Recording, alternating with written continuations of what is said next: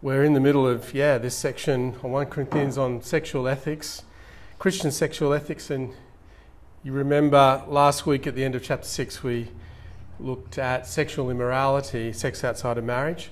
I was going to say, as a follow-up to that, we did a talk called Sex and Who We're Becoming. And it's our most downloaded talk at Soma, so you can have a look at that, where we look at the effects of pornography and the effect of sexual immorality on us as people, and how that damages us and damages our capacity for relationship. So you can check that out. And now we're going on to sex within marriage, just looking at these 6 verses, chapter 7. Sex in marriage it's a little bit awkward to talk about in church, so I guess we don't always talk about it as much as perhaps we should, but it is very important to deal with. And heads up, the next section is on celebrating the joys of single life, so that's coming as well. But Paul focuses on sexual relations within marriage in chapter 7, 1-6. And Paul is responding to matters in the church that have been raised with Paul by a letter that the church sent to Paul asking him questions. And Paul is responding to those questions, and this is the first question. Paul says, verse 1, "Now to the matters you wrote me about, it is good for a man not to have sexual relations with a woman."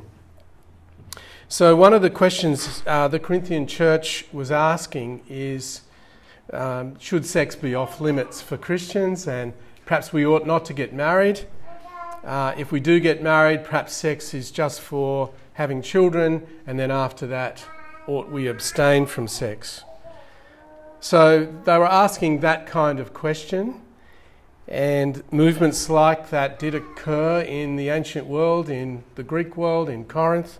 For example, Plato and the Platonists were famous, and they said that the body is bad and the soul is good, and sex has to do with the body. And so sex really just drags us down from the spiritual, and so better to avoid sex wherever possible.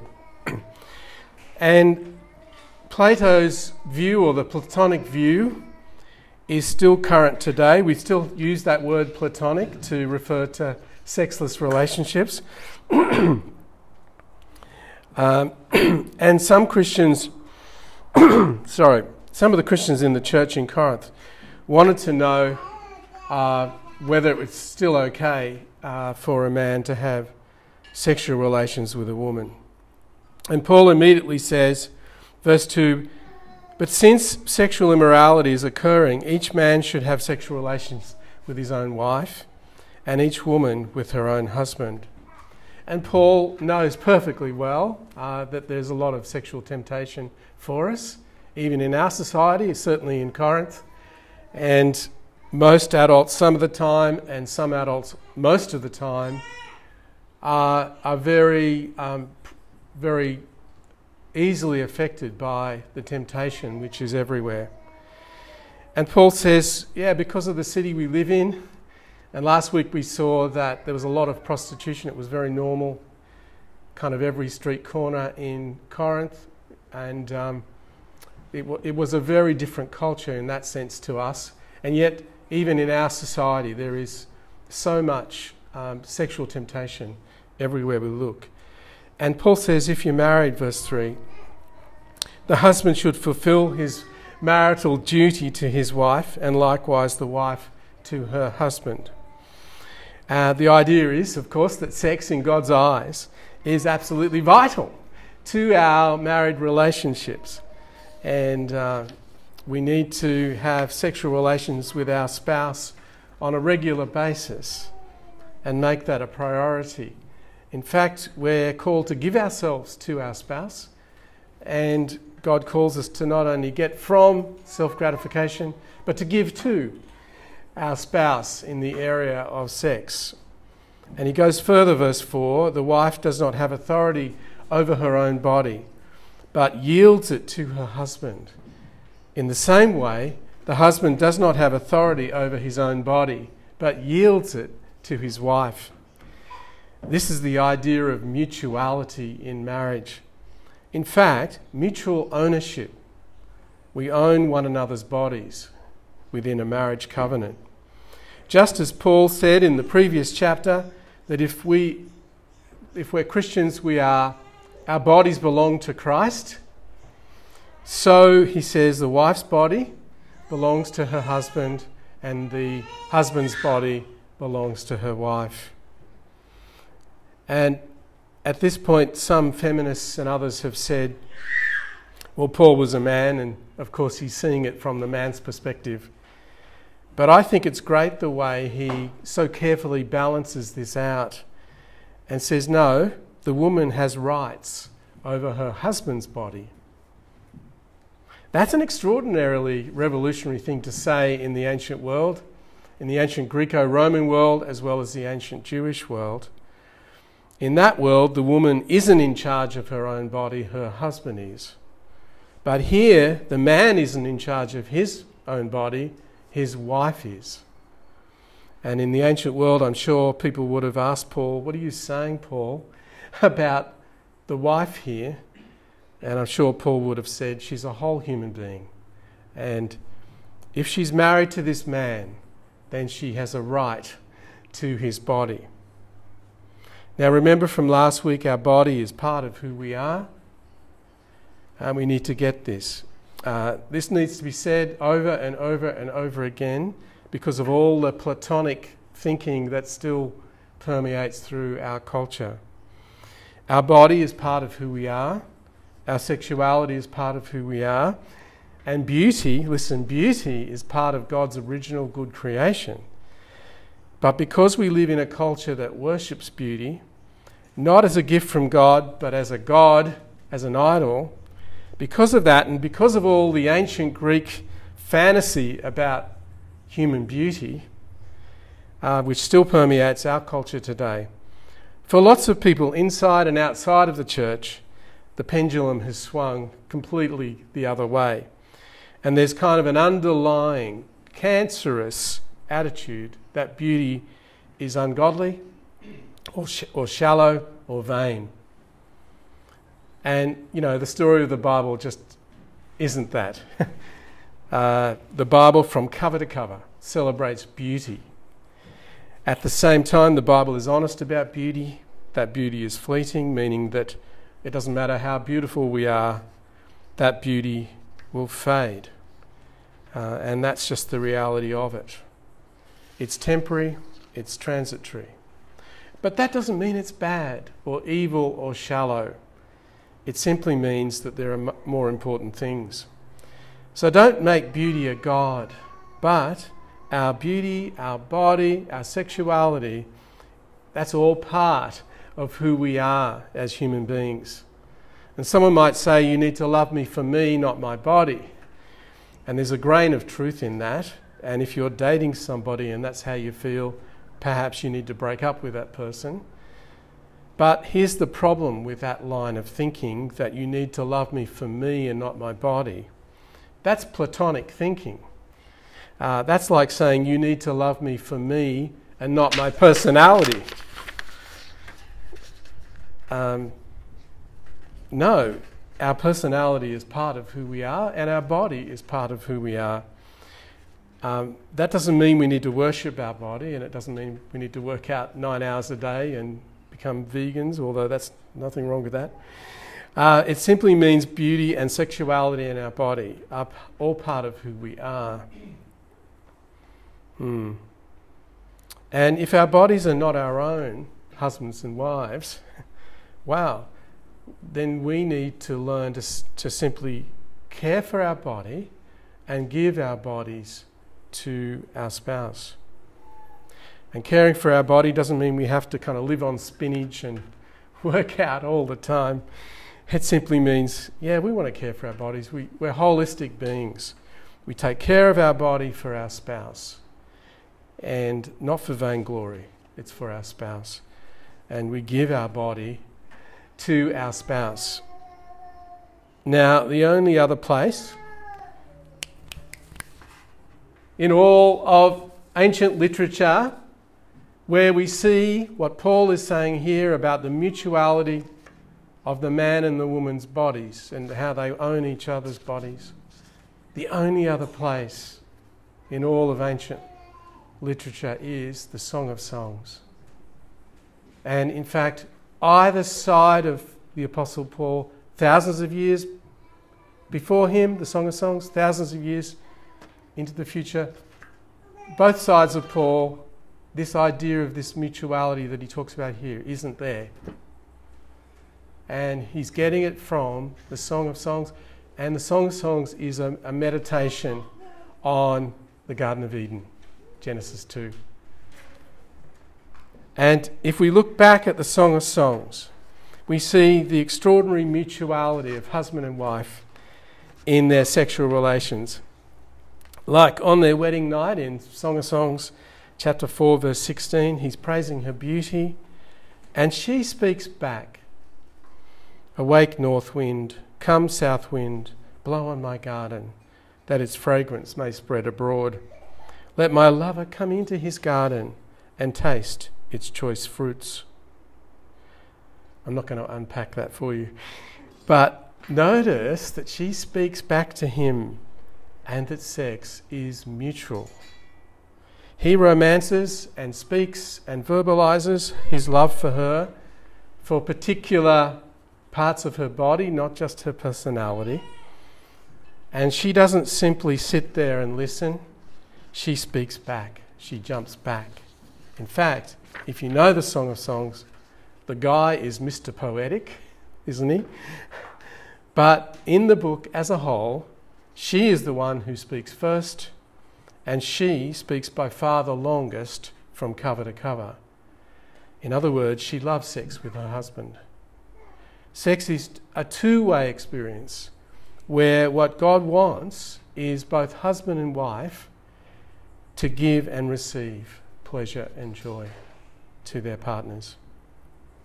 So we need to blow up this unhealthy imagery that sometimes comes out of our modern Western culture, that men are kind of sex mongers and women are kind of Victorian prudes. In the Song of Song, that isn't the case at all. She responds to her husband. She's involved. She's there. She's happy to be there. She loves her sensuality and her sexuality with her husband. And he responds in turn. At the beginning of chapter 5, the scene shifts, and there the two lovers are in bed afterwards, and he says, I have come into my garden, my sister, my bride. I have gathered my myrrh with its spice. I have eaten my honeycomb and my honey. I have drunk my wine and my milk. Notice here that sex is a way that the two become one flesh, in the sense that her body is now his body. 9 times in this one verse, the husband says, my garden, my sister, my bride, my myrrh, my spice, my wine, my milk, my honey. Not in a jealous, possessive sense, but in a one flesh sense. And he's saying, listen, we are one. Her body is now my body, her joy is now my joy, her experience is now my experience. We are absolutely together, we're on the same page. We are one. And notice the last line of this scene in the Song of Songs is, eat, friends, and drink. Drink your fill of love. Now, the little headings in your Bible that say who says what, those are not in the Hebrew text, but were put there by our translators into English to help us make sense of this ancient poetry. And there's a lot of scholarly debate about who speaks here. My Bible says the friends say, eat, friends, and drink. But it's a bit awkward if we're to picture that the friends are kind of in the bedroom on the wedding night, so to speak. But a lot of scholars think the person who speaks here is God. That God is present with the two lovers. He looks down upon the two naked and unashamed lovers on their wedding night, and God smiles and says, eat, friends, and drink. drink your fill of love. And that's how God feels about sex. If you think God is down on sex or down on sexuality, you don't understand God. You don't understand that God created sex. And you obviously have not read the Song of Songs. God created sex, not you, not Hollywood. And what he made is incredibly beautiful. Eat, friends, and drink. That's how God feels about sex inside the covenant of marriage. And some of us who were raised in an atmosphere akin to the Platonic world that sometimes invaded the Corinthian city. Some of us have been raised in a similar understanding that sex is dirty, or that sex is really dragging us away from what is spiritual. We may have heard all kinds of messages from our childhood, perhaps from aunts and uncles and grandparents and perhaps even parents, or from wherever. And those old statements that we've heard continue to haunt us, and it's awfully hard for us to hear what the Bible is really saying about how God views sex and the glory of sex. But here it is, and Paul is drawing from the Song of Songs in 1 Corinthians 7. Sex is a mutual giving and receiving, and that's what God wants for us as man and wife. And in fact, the husband and the wife own each other's bodies. That is so cool. In fact, they have authority over each other's bodies. So Paul goes on in verse 5, do not deprive each other. The Greek here could be translated, do not defraud each other. And he used this word already in chapter 6, verse 8, where he was talking about Christians suing one another and defrauding and cheating one another. It's the same word that he uses here. Do not deprive or cheat or defraud one another in the area of sex. Paul's point is that when you're married and you don't make love with your spouse, husband or wife, you're taking from your spouse what is rightfully theirs. And sex should never be used as a reward or a punishment. If you're good, come here. If you're bad, stay away. If you're withholding your body, withholding your sexuality from your spouse, Paul is urging you not to do that. There are always reasons for married couples not to make love. Long day, long week, long life, in my case, or in our case who are getting older.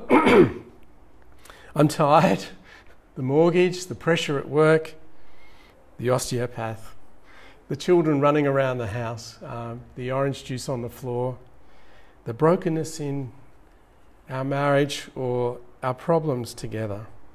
There are always reasons, and some of those things will need to be addressed. And part of the joy and the discipline of married love is to figure out day-to-day and year-to-year rhythms that allow us to have and maintain a healthy sex life, and to seek healing and reconciliation where it's needed. But you know what? Paul kind of ignores all of that for now, and his main guideline is, hey, you guys, you need to make love.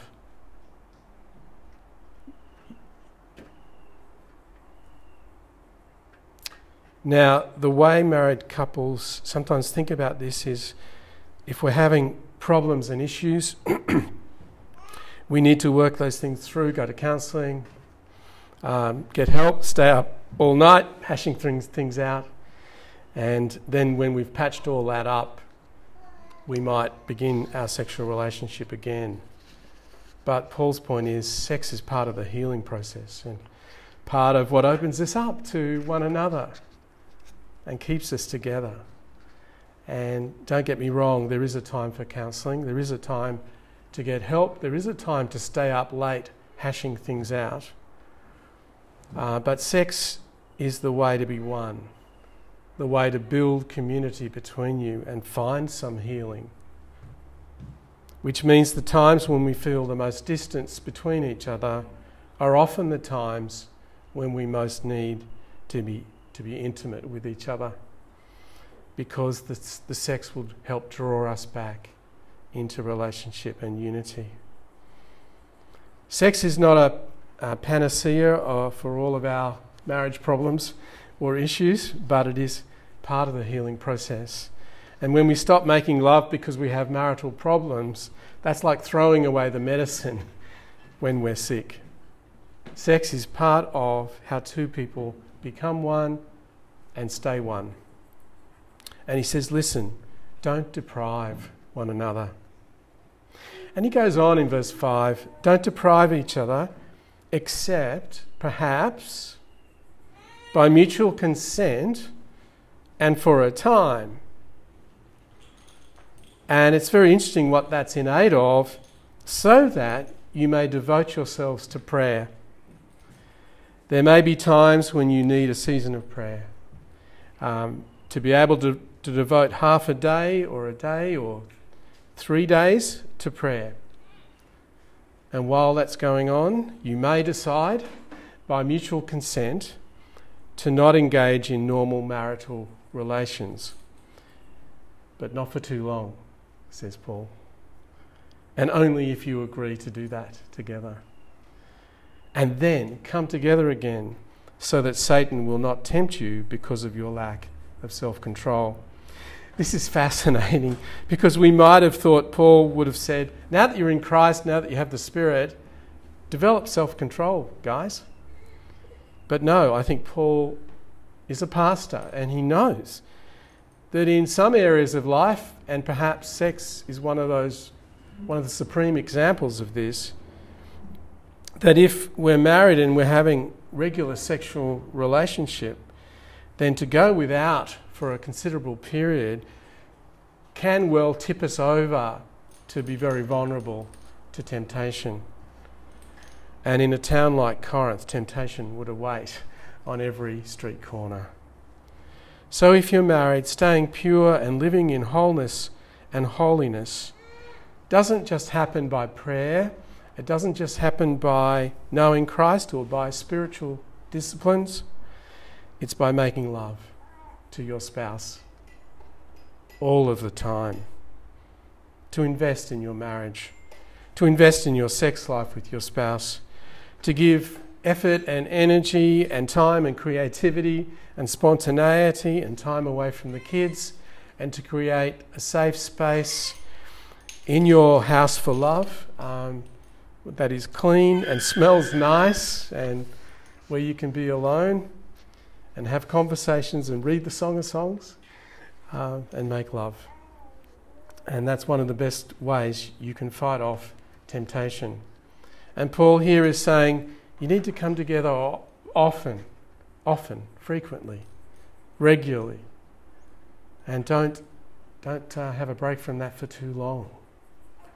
And he goes on, verse 6, I say this as a concession, not as a command. This is really important. A lot of people misinterpret this and think he means marriage is the concession, which is based on a misinterpretation of verse 2. The concession is what he's just said in verse 5, that you can take a small break from sex for the sake of prayer. That's a concession, not a command. Meaning you don't have to take a break from sex for prayer. And if you want to devote yourself to prayer and make love with your spouse at the same time, God bless you, right?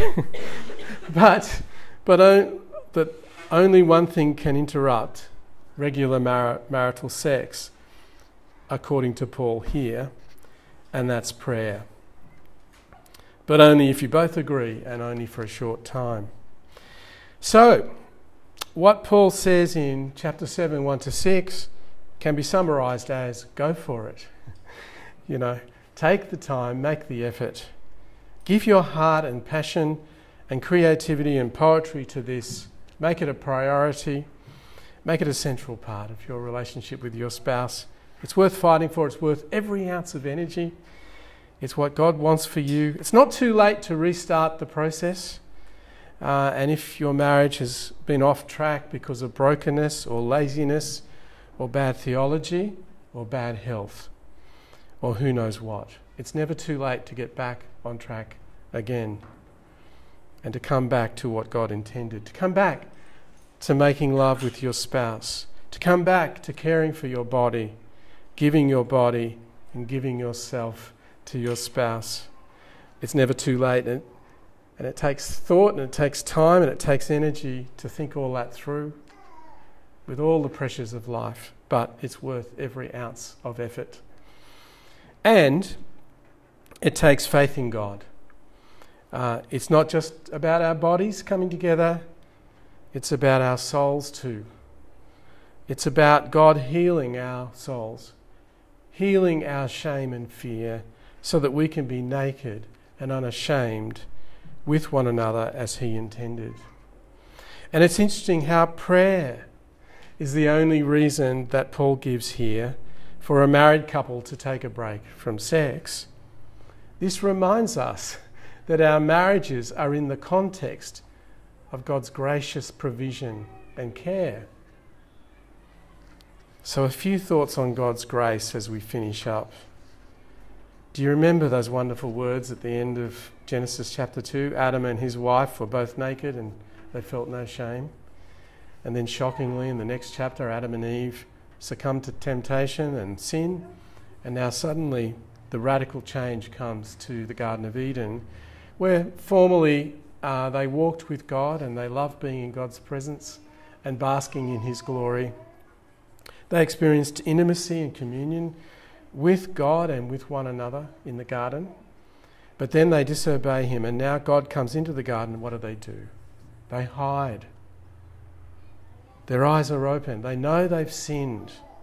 Suddenly they're afraid. They're ashamed.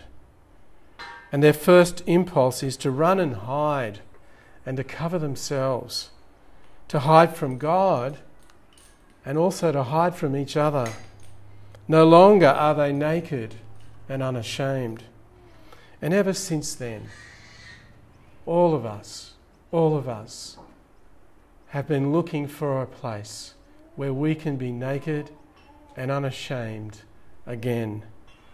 But with all our sophistication and all our boldness and all our so-called maturity, we quite frankly are afraid to be naked with each other. And when God comes into that garden, He finds Adam and Eve hiding. They're afraid, they're ashamed. And we hear in our society people saying, we've got to be open, we've got to let it all hang out. We've got to reveal our innermost being to others. But all of us have learned a long time ago that we can't indiscriminately bare our souls to everybody, because everyone here has experienced this problem in life. Perhaps when you were a little girl or when you were a little boy, you did something bad and you were deeply embarrassed about it, and the weight of your guilt was upon you. And you went to your best friend and you told them and said, don't tell anyone else. And then the next day, it was all over the schoolyard. Is there anyone who hasn't experienced something like that? We've all experienced that. And we learn to be careful. I told somebody a secret, they jumped on my soul. So I'm going to be careful next time. I'm going to hide. I'm going to conceal my true self. I'm going to conceal what I'm thinking. I'm going to conceal what I'm feeling. We become masters at hiding ourselves. And we need that. It's not safe to expose ourselves to everybody. And God gave us clothes and other ways to conceal ourselves. But in spite of that, we still yearn for paradise restored. We still long for some place where we can be naked and unashamed. And God has provided two places for us where we can be naked and unashamed. First, it's in His presence through Jesus Christ. There's no place on this planet where I'm more comfortable, more at ease,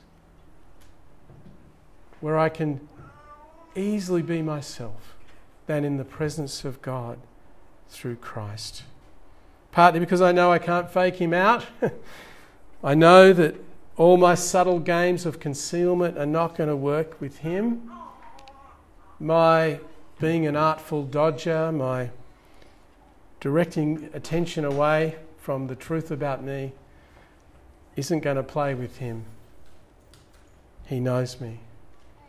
He knows when I sit down. He knows when I stand up. Before words even form on my lips, he knows them. And so there's a sense in which I can't escape his vision. I can't escape his gaze. I'm laid bare before him, whether I like that or not. And a lot of people are nervous about that. They're afraid of God. They don't want God to look at them. They want God to overlook them. And that's the tragedy of those who do not know Jesus Christ. That those who don't know Jesus have never experienced his tender-hearted gaze at them, where God looks at me and sees all of my sin and says, I love you. That's what the gospel is all about. That the God who knows me in all of my nakedness loves me. How else can David say, search me and know me, O God? Search whether there's any wicked way in me. Cleanse my heart. How can David say that? It's because there's something about God that when we come to him, even in our guilt, even in our foolishness, even in our inadequacy and weakness, there's something about God that though he rebukes us and admonishes us, he never ever humiliates us.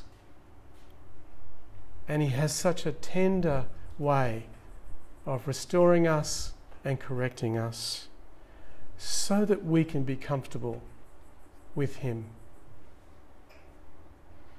That's one place, that's the supreme place, where we can be naked and unashamed. But the second place God has provided is in the covenant of marriage. That by his grace, in our marriages, we can set up a safe place where we can be naked and unashamed. A place where we can take off our clothes and be known without fear. And revealing ourselves to one another in marriage does involve a kind of nakedness, which when it's received in love yields immense pleasure, but when it fails, it can result in the two of us going back into hiding. But this is where knowing God in Christ is so important. To know that God knows everything about me and yet loves me is the ultimate comfort and strength that I have to be truly naked in my marriage. And it works the other way too, that the more I can reveal the truth about myself to my spouse and still know that I am loved, the more I understand how God loves me. And there's no human being in this world who knows me better than my wife. We've been married over 40 years, and guess what? She loves me. And you know what difference that makes? What difference that makes? That the person who knows me best, nonetheless, loves me. The person who has seen me naked, body and soul, loves me. Is it any wonder that God uses marriage as the supreme image of the way he has set it up with him, so that we can be absolutely intimate with such a depth of communion and such an assurance of his love that we can be comfortable with him, and so that that can spill out into our married relationships where we learn to be comfortable with each other, even revealing some of the most difficult things about ourselves to our partner. so that they can know us to the absolute depths of who we are.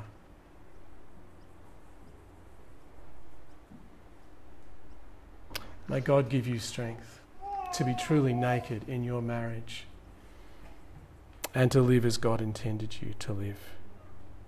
Amen.